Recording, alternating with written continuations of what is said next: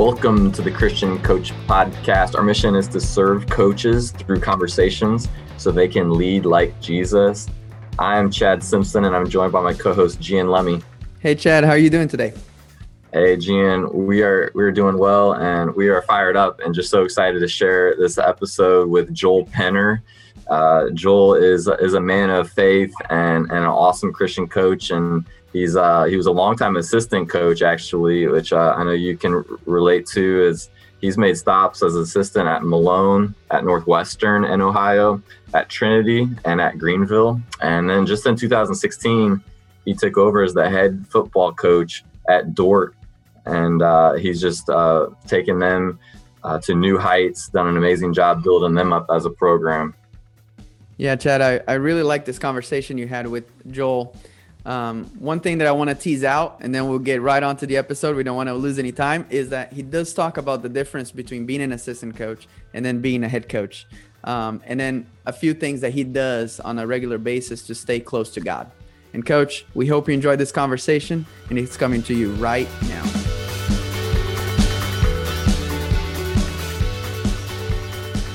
Coach Joel Penner, it's so good to have you on the Christian Coach Podcast. We're so thankful that you took your time to share with us. I'm really excited for this conversation, and me and my co-host we're just on this mission and excited to serve coaches.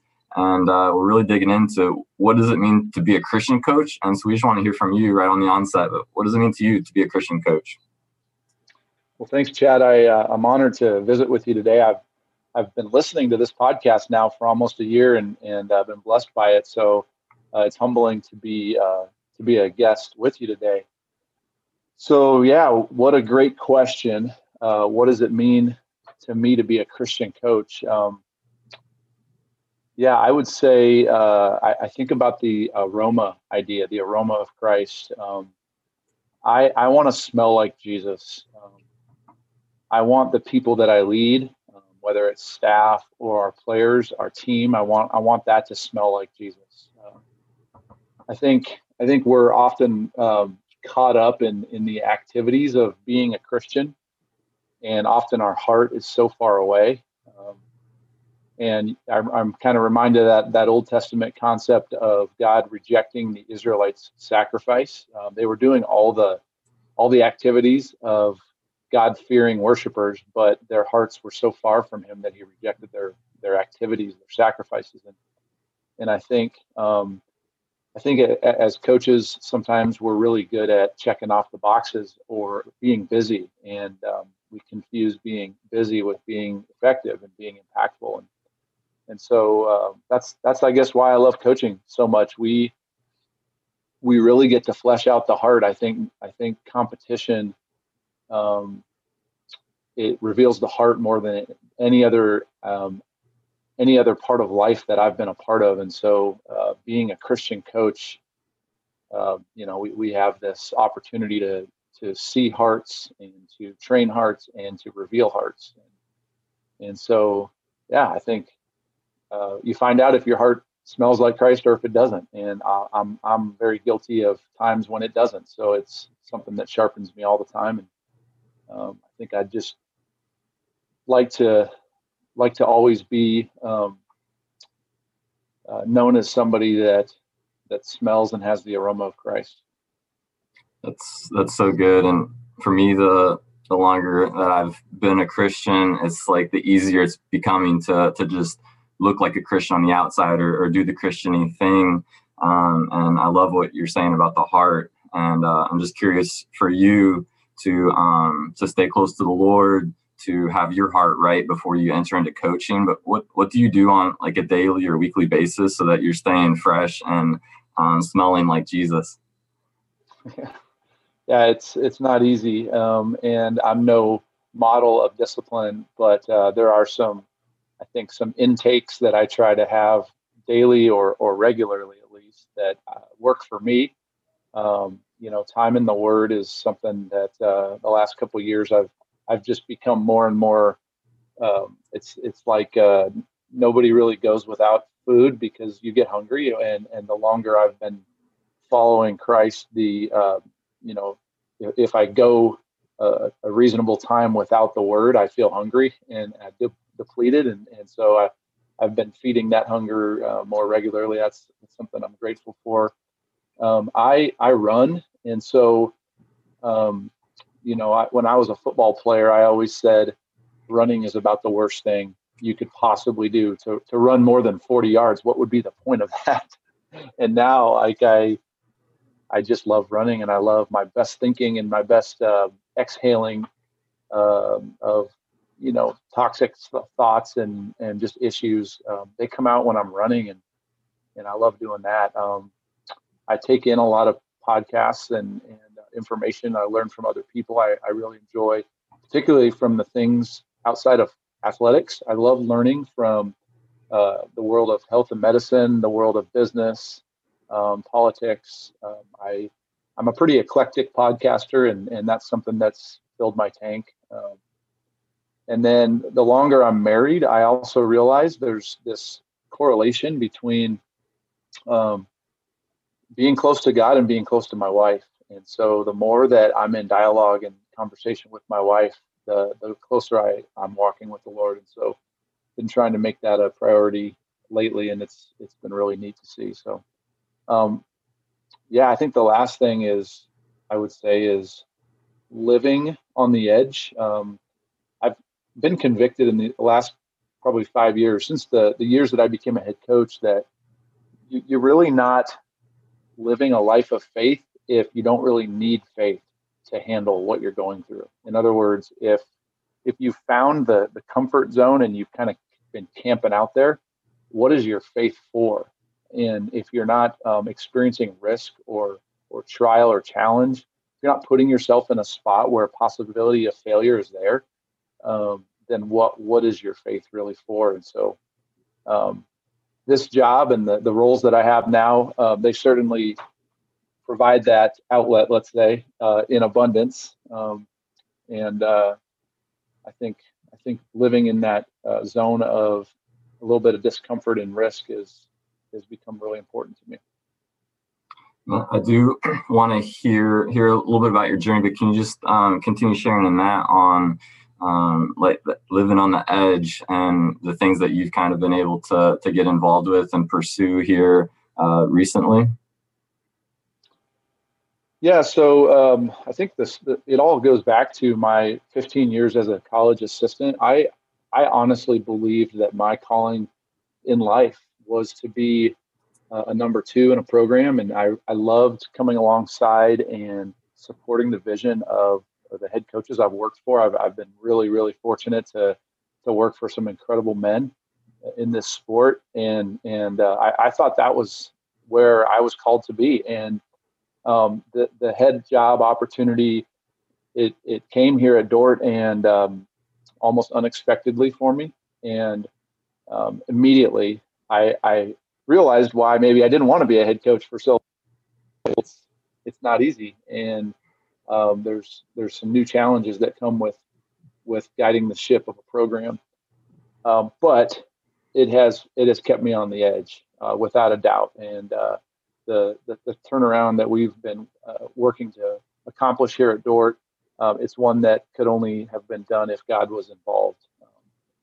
And so we've been able to flip the program from, kind of being a bottom dweller in our conference to competing for the conference championship. We're not there yet, but we were literally yards away this season. And so some of the cool things that are starting to happen now is here at Dordt, it's not just football, but we've got a tremendous athletic department, and we have something called the Defender Way, which is our ethos. It's our way of doing things. It's the principles that hold all of our athletic programs together.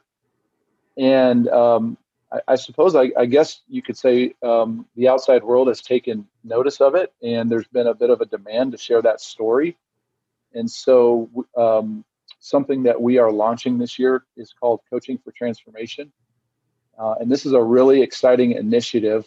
There's quite a genesis to this story. We can talk about that if you like, but to explain what Coaching for Transformation does, we're going to challenge the practices and the principals for high school athletics, basically helping them develop the what and the why. Why are you doing what you're doing as an athletic department, as a program, and then what are the things that work best to accomplish the results that you're looking for. We see a big disconnect in alignment between the school administrator and the actual coach, and there's a lot of reasons for that misalignment, but we want to come alongside and help create the alignment so that everybody in the building at a high school, from the freshman athlete to the school principal, would be able to verbalize and say, well, this is what we're doing in athletics, this is what we're after, and this is how we're doing it. And then finally, just being transformative. How can we help and encourage these high school programs to not just be, well, it's what you do at 3:15 after school, but to actually cement in some transformative principles that these kids are going to have for the rest of their lives through a transformative experience. So we are launching this program. We've had 1 year of pilot, kind of a pilot year, where we've got 12 different school ADs who are kind of given a test drive to the service, and we meet monthly on Zoom, and they sharpen us like crazy and help us fine tune what we're doing. But we will be kind of making this a public opportunity for membership, primarily targeting Christian schools at this point, schools that want to glorify God in the way they do their high school athletics. And so I'm the co-director, along with our assistant women's basketball coach here at Dordt, Bill Harmson, and we've got a leadership team, and we're very excited to tell the story of the Defender Way and to help others create similar stories. Wow, that sounds really exciting, really cool. Can you tell us how that came about, and just what's the plan on how are you going to take this great idea and get it out to other schools? Yeah, so here at Dordt, we have an organization called CASE, which is the Center for the Advancement of Christian Education, and it's case.org if anyone's curious. But they have been around for a while, and they are coming alongside and helping Christian schools achieve thehave mission and sharpen their mission, and carry out God's calling and God's story in their schools. And I think it would have been about 2 years ago, folks that were involved with CASE started asking the question, we are putting some really, really good framework into the academic sphere of how these schools can do their Christ-centered education. What about at practice? What about in athletics? There's a void there. Who is coming alongside schools that need the guidance in the athletic realm? And so a number of people kind of formed a committee. They had this idea. I was actually not a part of that early discussion. Our athletic director, Ross Dalma, was. But I think after a couple of meetings, they brought me in, which I'm thankful for, because they recognized that I had a passion for this kind of thing. And so, about a year ago now, we all got together and we said, all right, are we going to do this? And how do we get started? Really, it was, well, let's make this a collaborative thing. Let's see if we can get pilot schools who will test drive it for us and essentially implement the program at their school. And so we've got 12 athletic directors who have been helping us with this all year. And so what's really exciting is this month we're going to launch the website, and I'll be able to share that hopefully in your show notes, and then also on my Twitter account, which is @coach_Penner. If anyone wants to see that, I'll have links on there for that. So the website for Coaching for Transformation will be available here this month. And then also we are going to host here at Dordt something called the Game Changer Summit. And the Game Changer Summit it's going to be a conference, and we're having this in early June. And we have just a tremendous amount of speakers. But what we're doing here is we're trying to equip and inspire current and future athletic directors, coaches, and teachers in faith leadership. One of your former guests, Brian Smith is going to speak at this summit. Brock Heward is going to speak. Wayne Simeon, Brian Bolt, a number of other speakers who I'm going to forget, trying to rattle off all their names. But the Game Changer Summit is going to be held here in person at Dordt on June 4th, and registration is live for that. So would love to invite any of your listeners that are wanting to grow in their integration of faith and sport. This would be a tremendous encouragement for them to come to. So we'll try to get more information out after the podcast. For sure, that we'll definitely share the notes on that. Excited to help spread the word. And man, you're involved with some awesome things, and I love that you are using your platform and taking these. It'd be easier to just stay in your coaching hat and circle, and for you to kind of expand your leadership and impact more lives is really beautiful. But I am curious, just kind of going back to the start, after college, what drew you into college coaching, and how did you end up at this point here as the head coach at Dordt? Yeah, that's a fun story too. I would say it was a girl. Isn't that the story for a lot of us?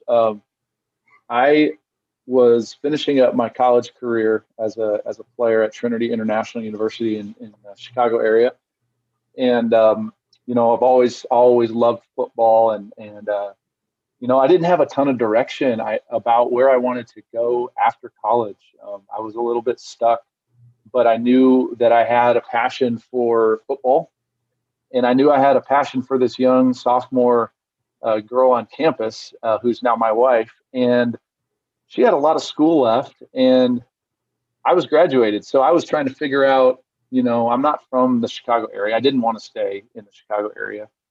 But I decided, like, hey, if I kind of part-time coach and kind of hang around here, maybe I can see this relationship go somewhere, And so I have my wife to thank for getting me into coaching. And really, I caught the coaching bug right away. I coached at Trinity for 4 years. We got married. I got my master's degree there. And then my good friend, Eric Heyman, got the head coaching job at Greenville College. And he asked me to come down and be his offensive coordinator. So at the age of 25 or 6, I became an offensive coordinator at a Division III school in Southern Illinois. And that was just a terrific way to cut my teeth as a college coach and a coordinator. Learned a ton, grew up a ton.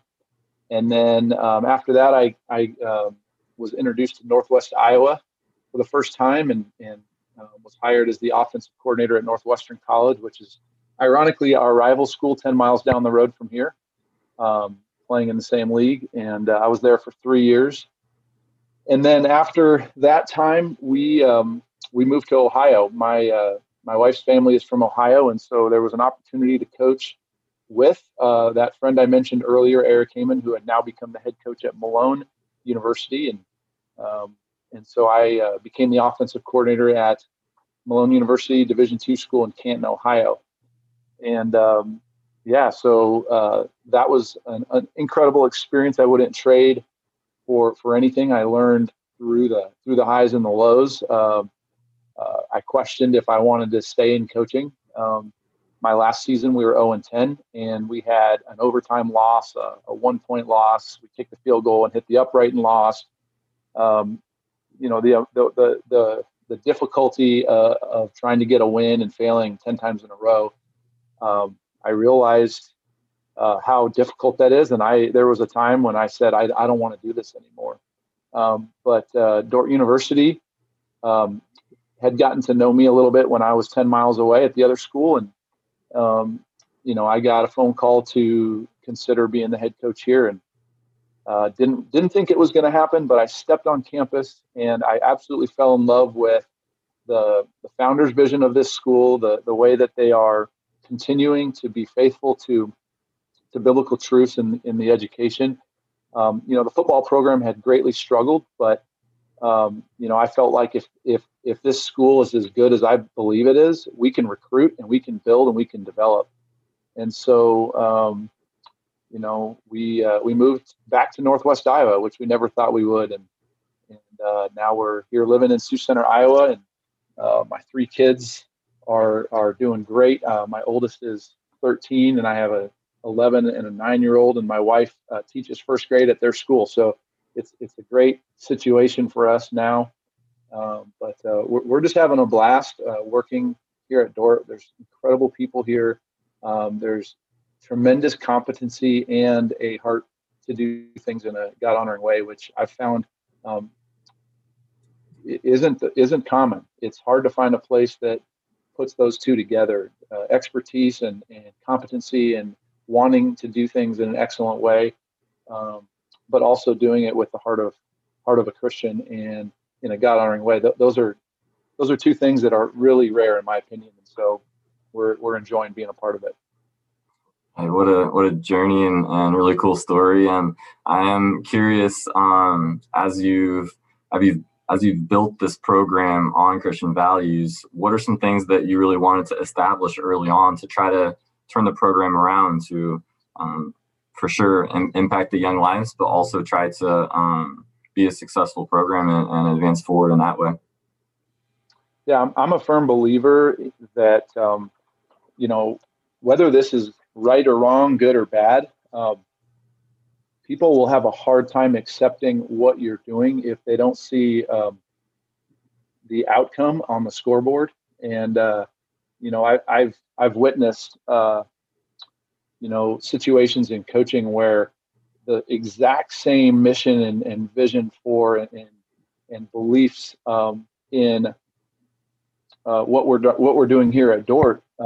I've seen us go 0-10, and we couldn't get buy-in. There was obviously some loyal patriots that battled hard with us in some of those tough years, but I think having a successful, at least at the college level, I think having the platform and having the influence that will carry the most weight for whatever message you're trying to give, having some success on the field is a big part of that. And it's a really difficult balance because you come right up on the edge of idolatry really fast, and I think what I wanted to do was view the goals of winning football games and all the outcomes we wanted to see.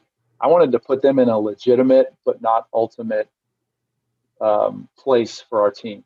And I say that our goals are legitimate, but our purpose is ultimate. And I felt like if we could elevate our purpose, and if we could carry out our values, and if we could get guys to believe in the pillars of our program, then I really believe that the goals would come, and that success would come on the field. And it doesn't always work that way. I've experienced where it doesn't, but if the factors are right, and if the Lord wants it to happen, it's going to happen. And that's I think what we've experienced here. I guess my mission in the way that I coach is to honor God in the way that I steward the program. I always say it's not my program, it's God's program, but I'm stewarding it as the head coach. We want to build men, and we want to lead our players in a fight to compete fiercely, but to do so out of a secure identity in Christ. And I just think there's so much power when a young man lines up on the field, when he's about to execute a skill, when his identity is secure in Christ. And that's really what we're trying to capture. And I think there's a competitive advantage for the team that has that going on. And that's not the reason we do it, but that's a benefit of doing it. And so trying to help our guys, it's a fragile time of life, man. It is critical when you are forming some major identity connections. And so I just think we have to do a great job as college coaches and high school coaches of helping kids find out that big question of who you are, why do you matter, what is your dignity and value and worth, where does that even come from? Because if they follow the world's model, they're just going to get it from all the places that'll disappoint them and end up bankrupting them. Yes, so good. And I love your mission statement. That was really encouraging and inspiring. And in the middle of it, you say to build men. And just curious, as you're coaching there, what are some goals or outcomes? A guy comes in on a recruiting visit at 17 and leaves at 22. What are you hoping that he would leave with, and what does it look like to be a man? Yeah, what an incredible question and topic for the times we live in, right? I have coaching friends who at certain schools have been told to no longer use language of building men because of all the political ramifications that it carries now. And, I think it's a very delicate topic. I think I'll reframe the question maybe a little bit if I could in our context. I'm interested in what is a godly man. And I'm grateful for the freedom and the privilege of Dordt University, where I'm allowed to help shape that. I think the first thing is establishing young men who want to honor God with their life. And I think what happens so often is God gives us these great gifts. In our case, athletic ability and a sport experience. But for other people, he'll give them, other joys and loves in their life. He'll give them power, money, fame, whatever. And these good gifts, which are good things, are often used improperly to puff up yourself, to build up yourself, and to, we almost use them as marks of dignity and value and worth. And I think that's dishonoring to God when we take His gift and we turn it around and make it into a small g God in itself. And so helping our guys understand, like, we're playing the game to glorify God. We're not doing this to build up ourselves. The scriptures say that if we humble ourselves, He will build us up. And we get that backwards so many times. So that's the first thing. I think the second thing is a godly man is one who will compete. And I realize a lot of people that are godly men aren't necessarily athletic or not competitive, and that's not really what I'm talking about. But regardless of whether or not we love sports or involved in sports or not, we have an imperative as a Christian man to compete. We have a battle to fight. If we didn't have a battle, why would Paul tell us to put on the armor of God? You don't put on armor for Halloween only. You have to have battle readiness. And so I love the two animals in Scripture that are used to metaphorically represent who Jesus is. He's two very different animals. He's a lion and he's a lamb. And I don't know if you could find two more opposite temperamented animals in the animal kingdom than a lion and a lamb. And I wonder if He used those images so that we would understand the range and the width of who Jesus is. But we have to compete to be humble like a lamb, and we have to compete to be bold like a lion, regardless of whether we're in sports or not. And then I would say the last one that we talk a lot about is kingdom impact. And this is just getting the idea of recognizing that you have an influence. Some people don't think they're leaders. Some people don't think that they have any influence. I tell our guys, the minute you walk into a room, the way that you walk, the way that you carry yourself, the way that you sit in your chair, the way that you interact with the person next to you, you've already created a mood and a tone in the room. You have an influence just by the fact that you're actually taking up space. And so are you using that influence as a contributor to the environment that you're in, or are you using your influence as a consumer? And as much as possible, we want to be men who are trying to give and to contribute and make things better, to bless other people. And so there's a lot of things in our program that we do to reinforce this idea of getting outside of yourself and understanding that you have a role to play in the impact that you have. And so, I think a godly man, at least as I see it, and as I feel called to lead in, that's the stuff that we're trying to get after. I love that. Such a great definition, and lion and a lamb. And man, Joel, this has been so good, and we could just keep going on and on. Maybe bring you back for part 2. But just on this day, how can we be praying for you? Yeah, I appreciate that question. I think you've heard me talk about all the things I have my hand in. My plate is pretty full, and I think I'm trying to give to a lot of things. I'm at that stage of life with my family where they've got a different activity every night of the week. So, my wife's working full time, and I'm busy with my stuff, and we're trying to balance all that. So, I think the wisdom in knowing how to wear all the hats that I wear, to wear them well, and the respect of one's own well-being boundaries. It's not something I've always been good at, is knowing where that is, and so having an awareness of staying strong and knowing when to say no, and setting up some good boundaries is probably what I need the most today. Awesome. Yeah, that's a tough wrestle for us all, but let's just ask the Lord to bless us with that. God, we love you, God, and we want to know you more, God, and for who you truly are. I just pray you'd break down any preconceived notions and wrong ideas, and help us to see you as the lion and the lamb, and help us to worship you in that.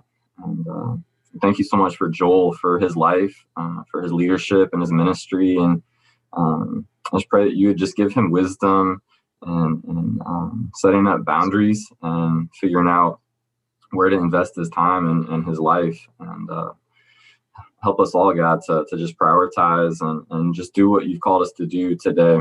And we just give you all the praise and all the glory. I pray in Jesus' name. Amen.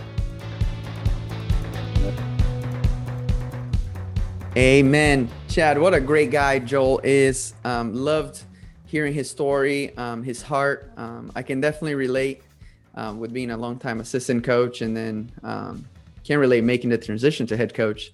But I can understand how he felt like he could be an assistant coach forever. I equal that. I have a saying that, assistant coaches are advice givers, but head coaches are decision makers, and I think sometimes we don't understand that transition and what kind of pressures it comes with that. The other thing I like, Chad, is as you get closer to God, you get closer to your spouse. And I envision like a triangle, and the man is on one side of the bottom, the women is on the other side, and God is at the top of the triangle. And as they get closer to God, they ultimately get closer together. What did you like about it? Yeah, all those points were really good, Gian. And I liked, in his mission statement I found online, it talked about to build men. And so I appreciate his honesty and just that picture of lion and a lamb. I love that as we're to be compassionate and caring like Christ, but we're also there to compete and try to win for the kingdom. And I love that. And then just the work that he's doing with his the extra tasks that he's kind of taken on. I know for you and I, we've kind of taken on this faith and this challenge of trying to write a book and do a podcast, and it's stretching, and I can see that in him as well. It's definitely grown our faith. I'm sure it's grown his too. But just we are really excited to put in the show notes about the summit, and for him to be the co-director, the Coaching for Transformation. I think it's so valuable, the work that he's trying to do and align coaches with administration and just having everybody be on the same page. I really believe that can really help a department thrive. So you guys need to check that out. And again, Coach, we are so thankful for you guys, thankful for this journey, and just excited to hear more stories of the impact that you're having as a coach on your campus. And just remember that the mission field is right where you're at.